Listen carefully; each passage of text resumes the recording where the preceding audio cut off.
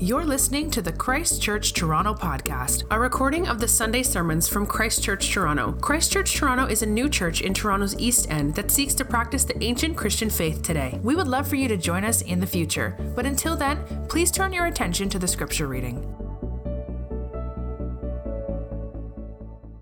Scripture reading, 2 Kings 5:15-27. Okay. Then he returned to the man of God, he and all his company, and he came and stood before him. And he said, Behold, I know that there is no God in all the earth but in Israel. So accept now a present from your servant. But he said, As the Lord lives, before whom I stand, I will receive none. And he urged him to take it, but he refused. Then Naaman said, If not, please let there be given to your servant 2 mule loads of earth. For from now and on your servant will not offer burnt offering or sacrifice to any god but the Lord. In this matter, may the Lord pardon your servant. When my master goes into the house of Rimmon to worship there, leaning on my arm, and I bow myself in the house of Rimmon. When I bow myself in the house of Rimmon, the Lord pardon your servant in this matter. He said to him, Go in peace. But when Naaman had gone from him a short distance, Gehazi, the servant of Elisha, the man of God, said, See, my masters have spared this Naaman, the Syrian, in not accepting from his hand what he brought. As the Lord lives, I will run after him and get something from him. So Gehazi followed Naaman. And when Naaman saw someone running after him, he got down from the chariot to meet him and said, Is all well? And he said, All is well. My master has sent me to say, There have just now come to me from the hill country of Ephraim 2 young men of the sons of the prophets. Please give them a talent of silver and 2 changes of clothing. And Naaman said, Be pleased to accept 2 talents. And he urged him and tied up 2 talents of silver in 2 bags with 2 changes of clothing, and laid them on 2 of his servants. And they carried them before Gehazi. And when he came to the hill, he took them from their hand and put them in the house. And he sent the men away, and they departed. He went in and stood before his master, and Elisha said to him, Where have you been, Gehazi? And he said, Your servant went nowhere. But he said to him, Did not my heart go when the man turned from his chariot to meet you? Was it a time to accept money and garments, olive orchards and vineyards, sheep and oxen, male servants and female servants? Therefore, the leprosy of Naaman shall cling to you and to your descendants forever. So he went out from his presence, a leper like snow. This is God's word.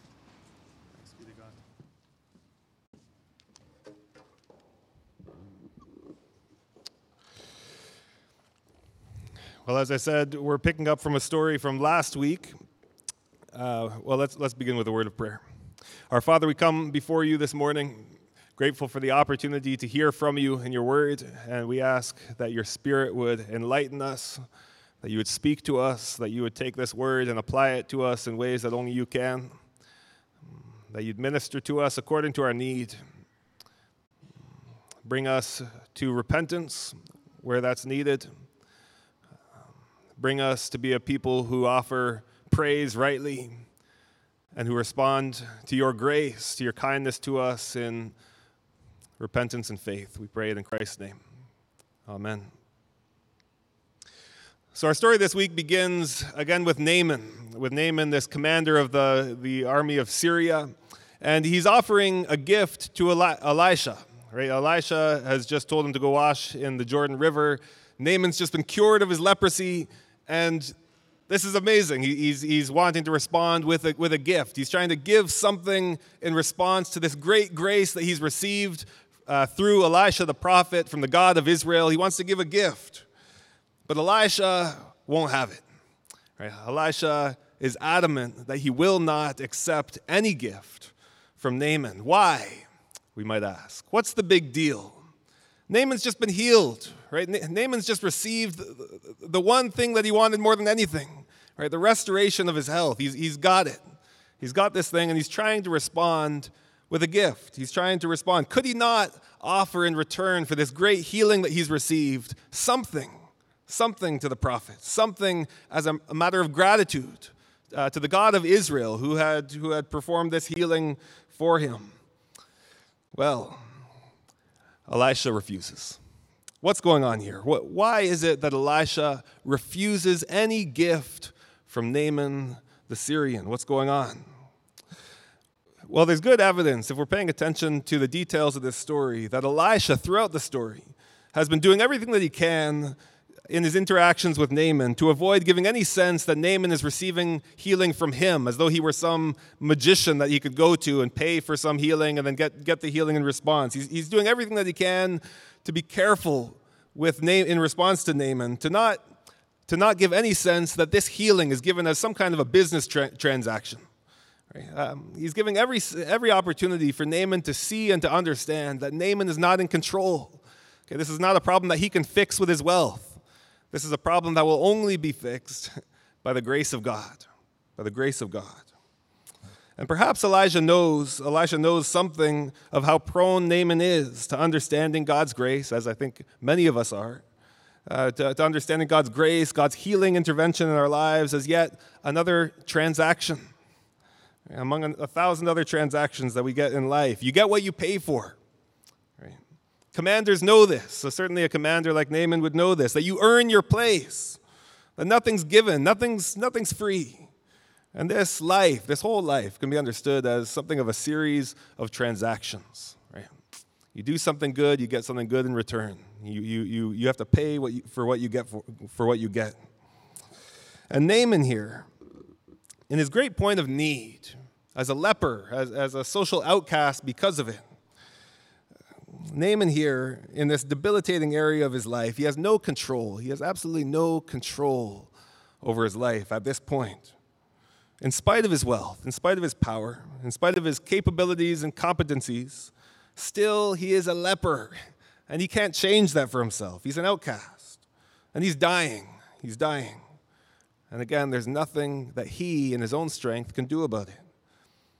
But maybe there is, he thinks. Maybe there is something that he can do. He hears about this prophet in Israel who can perform healings. If there's a prophet who performs healings, maybe he can earn his way in. Maybe he can by his prowess. Maybe he can obtain by his wealth. Maybe he can purchase his healing. He can do something now. He can do something. But Elisha will give no such illusions. Again, as we saw last week, he won't even greet Naaman. He won't perform any impressive act of waving his hand over the spot as Naaman wants him to, and this all much to Naaman's disappointment. And instead, Naaman is put in a situation where he needs to humble himself before the God of Israel, to humble himself, to trust the word of someone he doesn't even know, someone he hasn't even met, and do something that he considers ridiculous, something embarrassing, going down into the waters of the Jordan and washing himself. But he does, and he's healed. But now in response to this healing, it seems that he wants to respond with some form of payment, or what could be understood as a payment in response. And again, Elisha refuses. And what I believe Elisha is making clear here by refusing to accept anything from Naaman is this, that God's grace is free. His grace is free. It can't be purchased. God can't be manipulated into giving us the things that we want. His grace is free. It's given freely by his own free grace. His grace will not be bought. His grace is not transactional in that way. That Naaman can't buy his way into God's favor, but the healing of God is given freely. And instead, Naaman finds himself utterly dependent. And so it is with us. So it is with us. Some of us, I guess, have a difficult time with this understanding of the freedom of God's grace. And maybe especially those with perfectionistic tendencies. You want to prove that God did the right thing in giving you grace. You want to show yourself to be good enough to have been a recipient of God's grace. You want to prove yourself to God that in response to God's grace, we live in such a way that we can say, God made the right decision with me in giving me the good things that He's given. But here's the thing. God never gives grace to anyone on the basis of what God will get back from us. Never. Never. God's grace does not work that way. Instead, He gives freely. And the lesson that Naaman, and perhaps some of us, need to learn is that grace comes not to the wealthy, not to those who have, not out of our abundance, whether that's material wealth or moral uprightness and just having an abundance to share with others and with the world around us. It's not out of our abundance that God gives. It's not as though He gives to people in order that they might be able to give a whole bunch in return and make the world a better place and contribute, but instead He gives to those who are poor. Blessed are the poor in spirit, says Jesus. Right? Those in our poverty who recognize our deep need for grace. This is the person to whom God offers grace. It's to the poor in spirit. It's to those who recognize that they have nothing to give in response to God's grace. Nothing in and of ourselves. No way that we can make amends or merit God's favor. He gives to those who recognize our utter dependence. And I think this has everything to do with what God required of Naaman, to humble himself, to recognize his dependence, that he had nothing to offer, but only to receive, according to the sheer grace of God. And so the question is not whether we will compensate God for His grace, but whether we, with Naaman, will humble ourselves under the mighty hand of God and become like a child. Will we receive God's grace as a free gift, no strings attached? Will you? Our story goes on in verse 19, the second part of verse 19. But when Naaman had gone from him a short distance, Gehazi, the servant of Elisha, the man of God, said, "See, my master has spared this Naaman the Syrian in not accepting from his hand what he brought. As the Lord lives, I will run after him and get something from him. My master has spared this Naaman the Syrian, the foreigner, the oppressor of Israel, this enemy of Gehazi's land and people. Naaman has been spared," Gehazi says. Spared from what, we might ask? Spared in not accepting from his hand what he brought. You can hear Gehazi's concern here. Naaman should have paid. He should have paid. He was spared from something that he should have done in response. He was spared from paying what he should have paid in response to the healing that he'd received. Healing shouldn't be free. Right? Gehazi knows this. This is his sense. Grace demands some kind of a payment. And maybe you feel the same way. Maybe you're prone to feeling the same way. When someone around you, maybe a friend, or maybe, as in Gehazi's case, maybe an enemy, when an enemy receives something good, is spared from having to make the payment, to make the sacrifice that he really or she really had to make or should have made. Maybe you can think of somebody in your life who has wronged you, who's done something that would be very difficult for you to forgive. That person deserves that person should make a payment. They should make a payment for what they've done. Right? Maybe you can think of somebody in your life who represents everything that you loathe about, say, the present cultural climate or the political spectrum. Right? And so doesn't deserve to be treated with grace. They too should make a payment. He should have paid. She should have paid for the grace that each received. And in this, Gehazi is exposed as yet another man who misunderstands the grace of God. See, it isn't just Naaman the outsider who thought God's grace and favor had to be earned or paid for in some way, but it's Gehazi the insider too. Gehazi, the child of God, the disciple of the prophet, the right-hand man of Elisha. And some of us here, maybe in particular those who are insiders to the church, have become like Gehazi, entitled, believing that if others are going to experience the grace of God, forgiveness, healing, kindness, it'll only be because they've proved themselves worthy somehow. And this is especially the case when we think of our enemies, isn't it? Those who have wronged us. They need to pay. They need to undergo some kind of judgment to merit their forgiveness. But the story of Naaman says otherwise. While Gehazi thinks his enemy to be undeserving of God's free grace, God extends forgiveness. To this enemy of Israel, God extends forgiveness. To this one who has obviously done wrong, God extends forgiveness. And he's extended the same forgiveness to you and to me, the God of grace. We are not as good as we think we are. More duplicitous and deceitful, selfish and sinful, lustful than any of us would like to admit. And God has extended grace to you in your need, at your point of need, at your point of weakness, at your point of sin and rebellion. God has extended grace to you. Well, at this point, we've seen that both Naaman and Gehazi are prone to understanding God's grace in a transactional manner. You earn what you get. That God gives grace and we return some favor.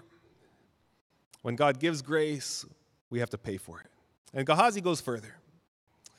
Not only is grace transactional for Gehazi, but we see something of the result of this impoverished view of grace in his next actions. In verse 20 and following, "See," says Gehazi, "my master has spared this Naaman the Syrian in not accepting from his hand what he brought. As the Lord lives, I will run after him and get something from him." So Gehazi followed Naaman. And when Naaman saw someone running after him, he got down from the chariot to meet him and said, "Is all well?" And Gehazi said, "All is well. My master has sent me to say, there have just now come to me from the hill country of Ephraim 2 young men of the sons of the prophets. Please give them a talent of silver and 2 changes of clothing." And just to be clear, this is a lie. Okay, this is not what his master has said, in case you're thinking that you missed a part of the story. And Naaman said, "Be pleased to accept 2 talents. Right? Naaman gives him everything that he's asking for. Now remember, Gehazi is an Israelite. Okay, he's not a pagan like Naaman. He's one of the covenant children of God. He's the prophet's right-hand man. But Gehazi, we find here, there's still things that he wants. He's got desires for basic things, good things, financial security, nice clothes, and all the comforts that come with them. And Gehazi here sees an opportunity. He sees an opportunity to be able to get these things. He can get these things. This is his chance. Right? Here's this wealthy man who's come and he's offered these things to them. Elisha has refused, and Gehazi has an opportunity. He says, No, I want these things. And maybe you've experienced such an opportunity in your own life to get something that you wanted. And the only thing that stood between you and that thing that you wanted was just a little white lie. Right? Just a small deception. It's not going to hurt anybody. But if you could just spin the story in a certain direction, then you can actually get the things that you want. You can get the things that you feel you need. Right? A little lie, it's not a big deal. It's not going to hurt Naaman. But this could get Gehazi all the things that he wants, silver and gold and clothes. It's not a big deal. And the question is to us.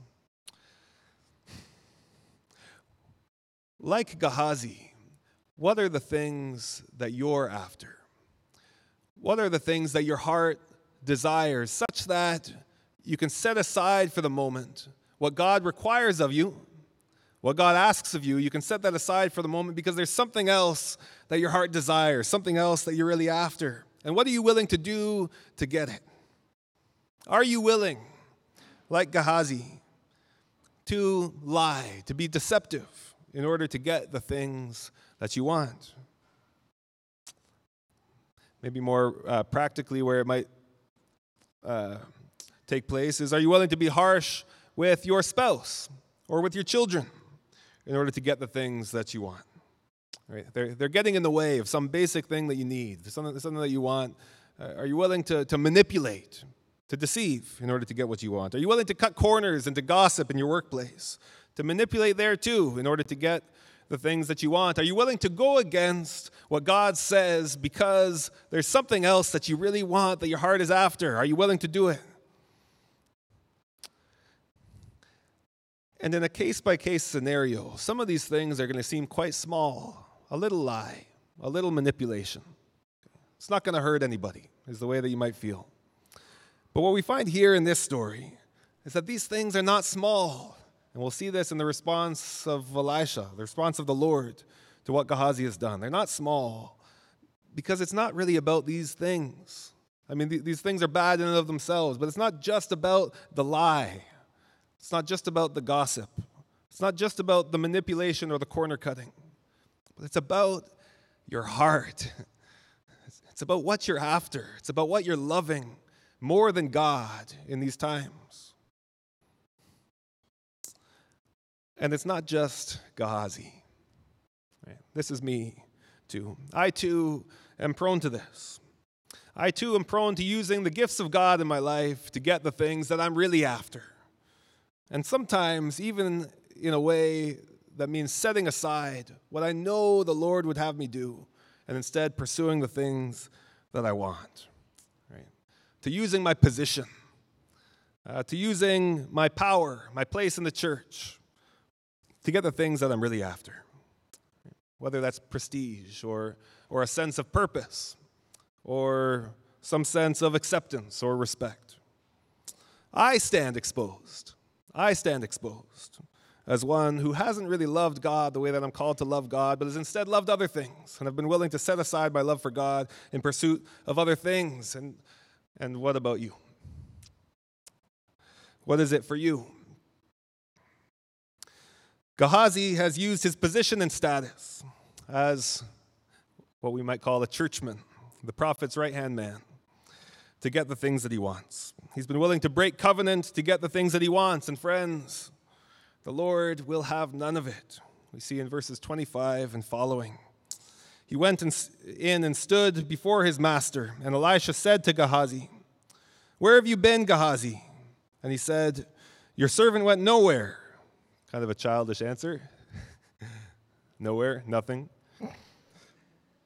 But Elisha said to him, "Did not my heart go when the man turned from his chariot to meet you? Was it a time to accept money and garments, olive orchards and vineyards, sheep and oxen, male servants and female servants? Therefore, the leprosy of Naaman shall cling to you and to your descendants forever." This sounds intense, maybe extreme. But I think the reason why the Lord deals so severely with Gehazi here is that Gehazi is again obscuring what was supposed to be plain for Naaman, namely that God's grace to him is given freely. It's given freely. Make no mistake about it, it's given freely, not because of a payment you can make. But Gehazi is also, I think what's also heinous about this is that he's also using God as a means to another end, using his standing with God to get, again, the things that his heart is really after. And friends, again, the Lord will have none of it. He'll have none of it with Gehazi, and he'll have none of it with us. Because if we're honest with ourselves, all of us, we're not so different from Gehazi in this story. We've all been willing to compromise in one place or another, whether large or small, whether public or private, whether things only known to us or known to others. that we too have not lived good and faithful lives, not completely, but have also chosen to reject God in these ways in order to get the things that we really want, the things that our hearts are really after. And again, in these ways, we too stand culpable. We stand culpable of the very things for which Gehazi is condemned for. Therefore, we're told, the leprosy of Naaman shall cling to you and to your descendants forever. This is a severe indictment. And again, I'd suggest it's an indictment that falls not just on Gehazi, but that we too are related to it. Right? That this leprosy shall cling to you, Gehazi, for this sin of yours and to your descendants forever. But the good news this morning, to all who are like Gehazi, who have gone our own way, who have rejected God and God's ways in pursuit of our own way, there's good news. And it's this, that though, like Naaman, we too have a great disease, okay? Not leprosy, but sin, rebellion against God, treachery, that we too, like Naaman, have one on whom our disease has been transferred. That this disease of sin has clung to another on our behalf. Right? That not to Gehazi, as in the case of Naaman, but to Christ, the true Israelite, the true Son of the covenant. So that even while you and I persist in doing what's wrong, we persist in loving others, loving other things more than we love the Lord, are even willing to lie and to manipulate in order to get the things that our hearts are really after, even time and again, when we try to make it up to the Lord, to give him some kind of payment in response, try and pay God back for our sins. The Lord's response to you and to me is much like Elisha's response to Naaman. He will have none of it. Why? Why? Because Jesus has already paid this price. The great transaction has already been paid. He's paid for your sins and mine, your rebellion and mine.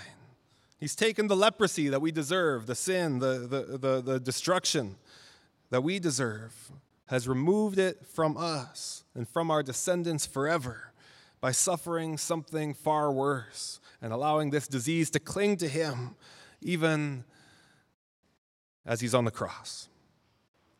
And then by being raised again from death in victory over the power of sin and death, he sets us free. And his grace is so radical, so free, that it even extends to a pagan like Naaman, who, given his life situation, it's interesting, you may have picked up on this, recognizes that he will fail. Okay, it's not just that he's cleansed, but he turns to the God of Israel, but he also recognizes that he will fail. He realizes that given his life predicament as a servant in Syria, that he will fail, probably for the rest of his life. He'll continue to have a failing, bowing before this God, Rimmon. And so he comes, he's troubled by this. He comes to Elisha, and he asks him if, when I bow myself in the house of Rimmon, the Lord will pardon your servant in this matter. Right? He's asking Elisha, I have this trouble before me, this weakness, this area that seems like it's going to be a problem and it's going to be unforgivable in some way in my life. But I know it's coming. Is God's grace sufficient to cover even this? And Elisha, speaking as the mouthpiece of Yahweh, the God of Israel, says to Naaman, go in peace. Go in peace. I don't know what burdens any one of you is carrying today. I don't know what trials you will be facing tomorrow. But I do know that the God revealed in the scriptures of Israel and in the face of Jesus Christ is a God of grace, of radical grace. And it isn't transactional. It's not on the basis of what you're going to do to perform in the future. He gives freely. And to all who follow the pattern of Naaman, humbling themselves in simple obedience, washed by simple water with the word, there's grace forever in Jesus Christ. Let's pray. Our Father, we come before you with sins of all kinds, burdens of all kinds that we carry. Matters of disappointment that we honestly do wonder whether these things separate us from you and might separate us from you.